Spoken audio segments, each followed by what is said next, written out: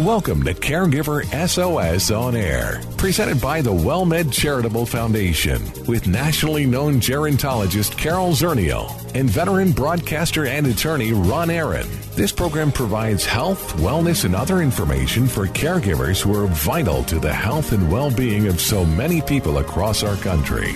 Now, here are your hosts, Ron Aaron and Carol Zernial.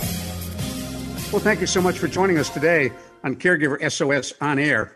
I'm Ron Aaron, delighted to have you on board, and we are taking up a really timely and topical subject in just a couple of moments. That new Alzheimer's drug, should it be approved? Was it approved? Does it work? We're going to find out the answers to all of that. Our co-host, Carol Zernial, and as always, Carol, it's great to see you. Well, it's great to see you, Ron. I am excited about today because we have such a timely topic, and we're talking to the right person about the new Alzheimer's drug that we keep seeing in the news.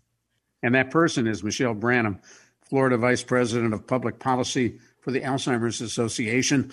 She currently serves as chair of the Alzheimer's Disease Advisory Committee, ADAC, and was appointed by Governor DeSantis of the state of Florida, a guy who is very much in the news. She also serves as co-chair of the State Health Improvement Plan and is also an advisory member of the Florida Department of Elder Affairs State Plan on Aging and the Trust for America's Health Advisory Council. And it is a delight to have you with us, Michelle. Obviously, as Carol mentioned, and we mentioned off the air, tremendous interest and a whole lot of controversy surrounding the FDA's approval of that new drug to treat Alzheimer's. Mm-hmm. What do you think? I think for the Alzheimer's Association, I've been with the association almost 9 years. I've been waiting for 9 years to talk about a drug like aducanumab. So I think it's a reason to celebrate this world of science that we're in. This is the first time ever that there is a drug that has been conditionally approved by the FDA that slows the progression of Alzheimer's. So it's a different class of drug. And before we were treating symptoms at the best that we possibly could through other drugs, but we weren't treating the disease. We used to say there's no prevention, treatment, or cure for Alzheimer's disease. And it's one of the top 10 leading causes of death in America. It's the 6th leading cause of death in the nation, 6th leading cause of death in Florida. It didn't have a prevention, treatment, or cure. What aducanumab brings to the table is a possible treatment option. It's certainly not a cure, but it does treat Alzheimer's by slowing the progression. For me, that's very exciting because it really invigorates the world of science that we're in what was a long and bleak outlook for a long period of time in the world of Alzheimer's drugs and treatment. So I'm hoping that drugs like aducanumab prime the pump for future science and more drugs and treatments to come. Yeah. So, Ron mentioned at the top of the show that I've been doing this for over 25 years. And the amazing thing is that in that entire 25 years, the drugs have been the same drugs. Yes. Nothing has changed since the very first days, of my career. So you talked about the difference between treating the symptoms and treating the disease. So does this mean that this particular drug really works on how the health of the brain versus some of the psychiatric problems or behavior problems people with Alzheimer's have? So it's a great question, Carol, and you're right. Since we've been in it, and you've been in it a long time, it feels like my whole lifetime sometimes. But it's a heavy burden. It's the most rewarding thing I've ever done in my career. So I'm pleased to be here. But I think you're right in the fact that this particular drug is clearing the sticky amyloid plaque buildup in the brain, and that clearing of it slows the progression down to give people more time. And typically the way that the drug would work is early detection and then early diagnosis. So if we're detecting the disease early on, diagnosing it early on, theoretically they could have a drug like aducanumab to slow the progression enough to give more quality time to the family and the person living with a disease. Before you had drugs like Namenda and Aricept, and we had them forever and ever. And sometimes they helped for a little bit of time, and sometimes they didn't. Yeah. Right. Now, Yeah. It's like, one of my understandings, and I'm not a scientist, I don't even play one on TV, but one of my understandings with this drug is that it targets the amyloid plaques in the brain and reduces their growth and their impact. And some say, well, that may be true, but we don't really know if that plays a major role in Alzheimer's. So Ron, there's controversy around the drug, and I think there's going to be controversy like that. And I think there's going to be people that don't feel like this is really doing the treatment that the FDA feels like it is doing, even with the conditional approval. But I would tell you that the people that I've worked with that are in the clinical trials, and I do know them personally, a couple of families that I work with a lot have been in the clinical trials, have seen significant results, and have tolerated the drug well. So far, that is what I've been hearing. But and I do believe by treating the amyloid plaque, I mean, science has told us that that's really the hallmark of Alzheimer's disease, or one of the key hallmarks of Alzheimer's, that treating that and clearing that has reduced the symptoms. But yes, you're right that there's controversy about that. Don't go anywhere. Stay right with us. Sorry, I said reduce the symptoms. I meant slow the progression. Sorry. I want to let folks know who may have just joined us. You're listening to Caregiver SOS on air on 9:30 a.m. The Answer and elsewhere. Delighted to have with us our very special guest who is with the Florida Alzheimer's Association. We're talking about the new drug approved by the FDA for treatment. Michelle Branham is the Florida Vice President of Public Policy for the Alzheimer's Association. And one of the other issues, and I know, Carol, you're well aware of this as well, Michelle, is the cost of this drug, which is enormous. Some say that Medicare will be spending enormous amounts of money on the purchase and use of this drug, and that it's just too expensive. And Ron, I hear that. I think as the association will do, we're public policy, we're going to be advocating very heavily for accessibility and affordability. That is too much for a drug to cost, and we know that for the end user. So next priority will be eliminating the barriers to get to that drug. So, as an association, we advocated very heavily for research to get to a space where we're at, a position to argue for a drug like, for affordability and accessibility of a drug like aducanumab. But that will be something like fast. $56,000 a month or something like that. I think that's annual. It's an intravenous drug, so I believe that's the annual cost. Yeah, and when we think about the development of drugs, and I'm not saying, one side or the other in some of the controversy around the drug, but it's like the two shoe store philosophy, where if you have a shoe store and you open another shoe store, both shoe stores are going to make money because there's some synergy there. So when science identifies something that's a potential breakthrough, just like with the vaccines that we had for COVID, where there's something new, then others are drawn to that, and they invest too, right? Because competition, everybody loves competition. So, and then that drives down the cost. So there's so many variables that impact the cost of drugs and development of drugs, but it's the fact that there's movement where there's been no movement in the past. I make it sound like I'm a dinosaur, and sometimes I feel that way. When I started, there was no diagnosis for Alzheimer's. It was wait until they're dead, and then look at their brain, and then tell them they had Alzheimer's. So now at least you can do a scan, and you can identify there's a particular brain scan that says this is what it looks like in the brain when you have Alzheimer's. I don't have to wait till you're dead. And that's when I get excited, is that the science is evolving. We're really it's not as static as it has been. I agree with you, Carol. Now that we're doing PET scans, like you said, where you can diagnose, you can see the Alzheimer's in the person's brain. And when Carol and I did start, that wasn't necessarily the case. I mean, you're right. You really couldn't do a positive detection of Alzheimer's until after the person had passed away. So and I do believe, Carol, as you do too, that science breeds more science. So one success will breed more successes. And hopefully, to your point, more competition. Well, now talk to me a little bit. Go ahead, Ron. I was going to say, you mentioned that you knew a family that was in the trial and that they had great success. What did that success look like? What was it that they were seeing?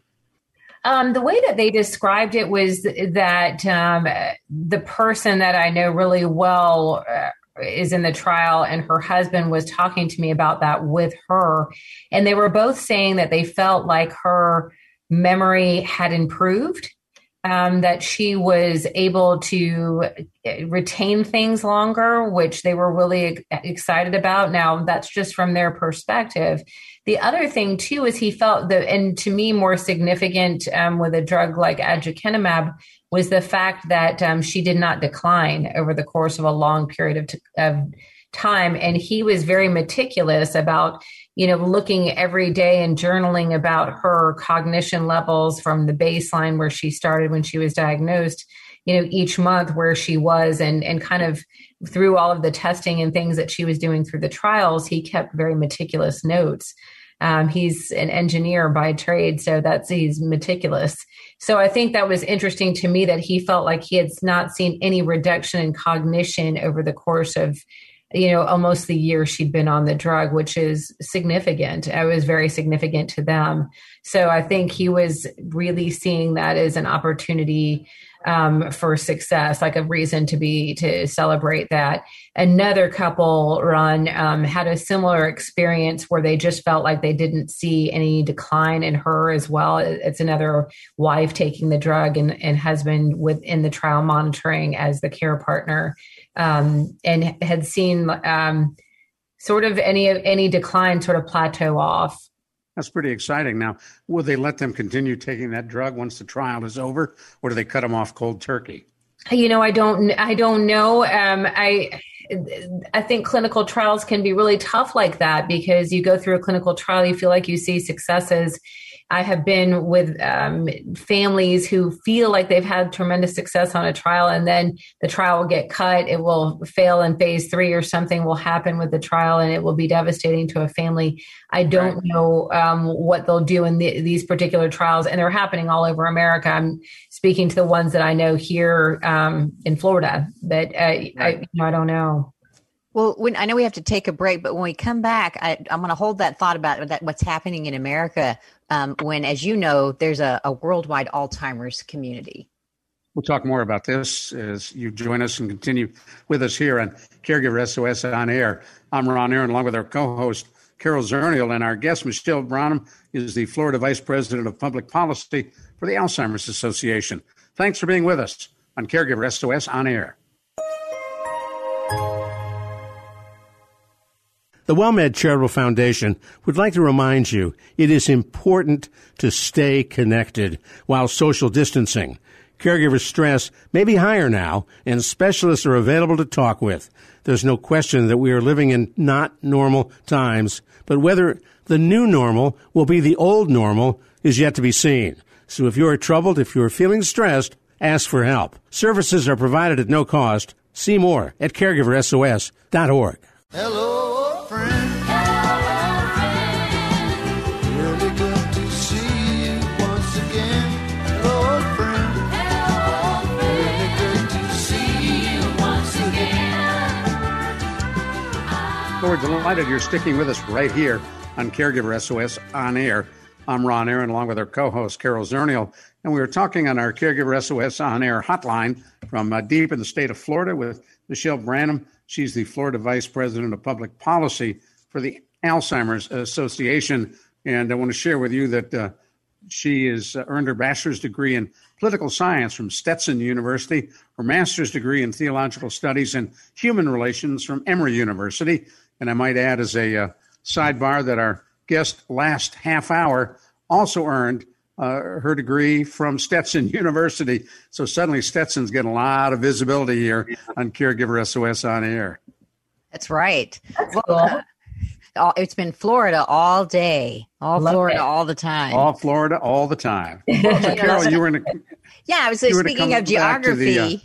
there's another way that science now works that people might not understand is that we're talking about, drugs developed, and we talk about the United States, but in the rest of the world that also suffers from Alzheimer's, are there scientists, other places looking at this issue and looking at the drugs? Oh, yeah. So, Florida we have the Ed and Ethel Moore grant program, and it's a research program that champions researchers in Florida for Alzheimer's disease and related dementias, and anything from lifestyle interventions all the way to pharma research is at Ed and Ethel Moore. But that's just a tiny sliver of the pie of a global pipeline of research all over the world. And in fact, it's interesting that you said that, Carol, because coming up in the next few weeks, the Alzheimer's Association will host its annual international conference, AAIC, and that will be a global look at, I call it sort of a research brain dump of all of the best researchers, clinicians, and scientists from all over the world that will share all of their research together. And then usually I get so excited this time of year because out of that, you'll see several studies pop into the news that'll come up. And there was a sleep study last year about, the importance of sleep and how lack of sleep can, increase your risk for Alzheimer's. So I'm always anxious to see what AAIC brings. Right. And that's kind of the, if you have more than one person working on something. So when all the scientists get together and compare notes in drug development for whatever reason, then they build off each other, or what they thought was a one-off. If they see that someplace else, putting those threads together and realizing it's not just something that happened to you. There's a pattern here, and seeing those patterns. I had the opportunity to go to some of the Alzheimer's conferences sponsored by the NIH, and it was so fascinating because I'm not a scientist, but to hear the researchers talk about sort of a global network of information sharing that I think helped us during COVID, and the more we do it with Alzheimer's, the better for all of us. Totally agree. And just timeliness, because yesterday the governor here in Florida talked about increased research dollars too. So he asked for in his legislative budget request this year for more money towards research here in Florida. So you're seeing a commitment worldwide. Certainly all the states are getting on board. Florida has made a very strong commitment for research. But you're right. I think science breeds science. And that pipeline is getting stronger. And certainly since you and I have been in the field, I've never seen a much more hopeful pipeline than I'm seeing now through research. So exciting stuff. So what happens next? We're here. There's a new drug. There's people who think it's moving in the right direction. There are people that are concerned about the cost. There are people who can just, we've got lots of questions. So what's the next step? I heard conditional approval. The FDA is involved. What happens next? It's a good question. For right now, that's a conditional approval, meaning that they could take away the approval for the drug at some point. So they're going to continue to do research and analyze data and look more into the clinical trial. Some people call it a phase 4, if you will, which is a conditional approval. And I think that'll be key. It's not unheard of or very unusual. It happens in the world of science for the FDA to approve with conditions. But I think it's, like I said, invigorating. So what's next is we'll be working hard in our advocacy efforts to ensure that a drug that's approved, gets to people that need the drug, that are diagnosed with Alzheimer's and fit the profile for the drug. My next hope personally and professionally is to be talking about those first people, seeing them. So we've seen them through clinical trials, but to see somebody in the field be prescribed aducanumab and hopefully drugs to come after aducanumab.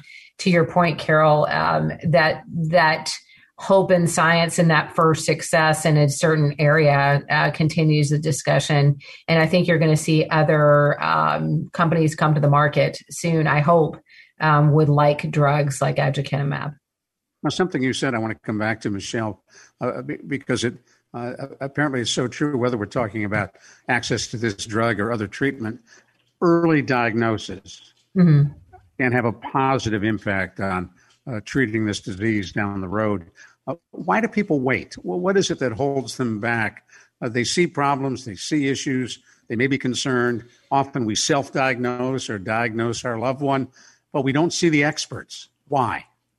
Gosh, Ron, I thought about that a lot. In the past years, I've been with the association, and we did a focus group. I think first and foremost, primary care providers were struggling with a diagnosis because it could be other things. So they had to sort of rule out other things first. And then it's a diagnosis that's so hard to talk about because it didn't have prevention, treatment, or cure. And clinicians so badly want to give a clinical response. And this didn't really, have that type of clinical response. So I think first and foremost, you'd see a lot of primary care providers, which is where we go when we're scared, when we're afraid of our health or we're afraid for a loved one's health. The people we tend to trust the most is a primary care provider. So you go to a primary care and they might hand you a prescription for Aricept or Namenda and then check back with you, which would bleed into years going undiagnosed. And I think on the other side, why wouldn't we seek a diagnosis? I think it's terrifying. I think when I talk to a lot of my constituents, the people that I work with daily, what is happening feels terrifying. And being so afraid now that we know what Alzheimer's is, thinking that it could be that. And that's sort of the thing we're worried about most. People are more worried about that than they were about cancer. And that, especially when you get to be a certain age, that's what you start to really, really concern yourself with. So I think fear, stigma, and then, a lack of ability to have a confident diagnosis by a primary care might, send you into a couple of years of thinking it might be depression. It could be something else. It could be something else. And I think early detecting, early diagnosing, early asking the right questions and having that baseline and checking in like we do with our other numbers, like cholesterol. We check in on our hearts, but we didn't check in on our brains the way that I think we should. I think doing that early on in the game, now you have a drug like aducanumab come in, which that could really be a game changer early on. But even if you didn't, we always promoted early detection, early diagnosis, because it gave the family time to plan and gave the person time to really be part of that plan. And I think that was key because families responding in crisis tended to compound the problem tremendously. And then you would see caregivers getting ill and not taking care of themselves because it was, too, Carol, I think too, what is such a burdensome caregiving experience. It's so stressful. So I think diagnosing early gave the caregiver and the family time to build a plan. Well, if people want to find out more about this drug, if they want to do their research, is there information with the Alzheimer's Association? Yes, absolutely. So I always like to say to call the 24/7 helpline. We did that with my own family when my grandmother was diagnosed, and that's 1-800-272-3900. And that's a 24/7 helpline. So anything from a crisis situation, or you just have some questions because some things are happening and you need to make sense of that, or just for caregiver resources. I love that number, but alz.org, we have the world's largest repository of information there. So I think any and all questions I've ever had, there's access to it through that alz.org. Right. I'll do the phone number one more time. 1-800-272-3900. And that's manned by a dementia specialist. So like I said, if you're calling in crisis, you're going to have a dementia specialist able to answer that. And I think that's really key because a lot of people call when they're really struggling, they're really worried, they're really scared. Now, one of the things that my PCP does, I'm a patient at WellMed Medical Management, they are increasing the number of the mini mental tests that they're giving the patients. So I always practice drawing a clock face before I go in, just to be sure I'm covered. And I count from 100 backwards to 1 as I'm walking into the office. And of course, that's never the question they ask you. Right. And I think, and I'm pleased to hear that too, Ron. I know I watched a lot of those mini COG diagnostic tests and the MoCA diagnostic tests, and you get a little nervous, even just watching it. I wasn't even taking the test. I was just watching the test. So, I've gotten pretty good at a clock face. Yeah. I can do a clock face in my sleep now. Good. Yeah, that's why they rotate the tests, Ron. That's why they rotate the tests. I know. Let's hope Let's hope she doesn't listen to this show. Right, that's my right. PCP. I was going to say that we got less than a minute left, Michelle, and in less than a minute, what's the one piece of advice you'd like to leave with our listeners when we talk about Alzheimer's and treatment? You're not alone. There are so many. It seems like a scary disease that only you are facing, and it seems so strange and scary. You are not alone. There are so many people out there, and that support will be critical to you in the weeks and months and years to come. So don't hesitate reaching out for it. And Carol, you probably echo that, right? Absolutely. Never go it alone. Well, thank you both. Really appreciate it. Michelle Branham with the Florida Alzheimer's Association, Vice President of Public Policy there. I'm Ron Aaron for Carol Zernial. Thanks for joining us on Caregiver SOS On Air. We will talk with you soon. You've been listening to Caregiver SOS On Air, an exclusive presentation of the WellMed Charitable Foundation. We welcome emails with suggestions and comments on this program at radio@wellmed.net. Join co-hosts Carol Zernial and Ron Aaron next week for more on caregiving, improving the health and well-being of caregivers and their care recipients everywhere. For more on caregiving and podcasts of our programs, visit caregiversos.org.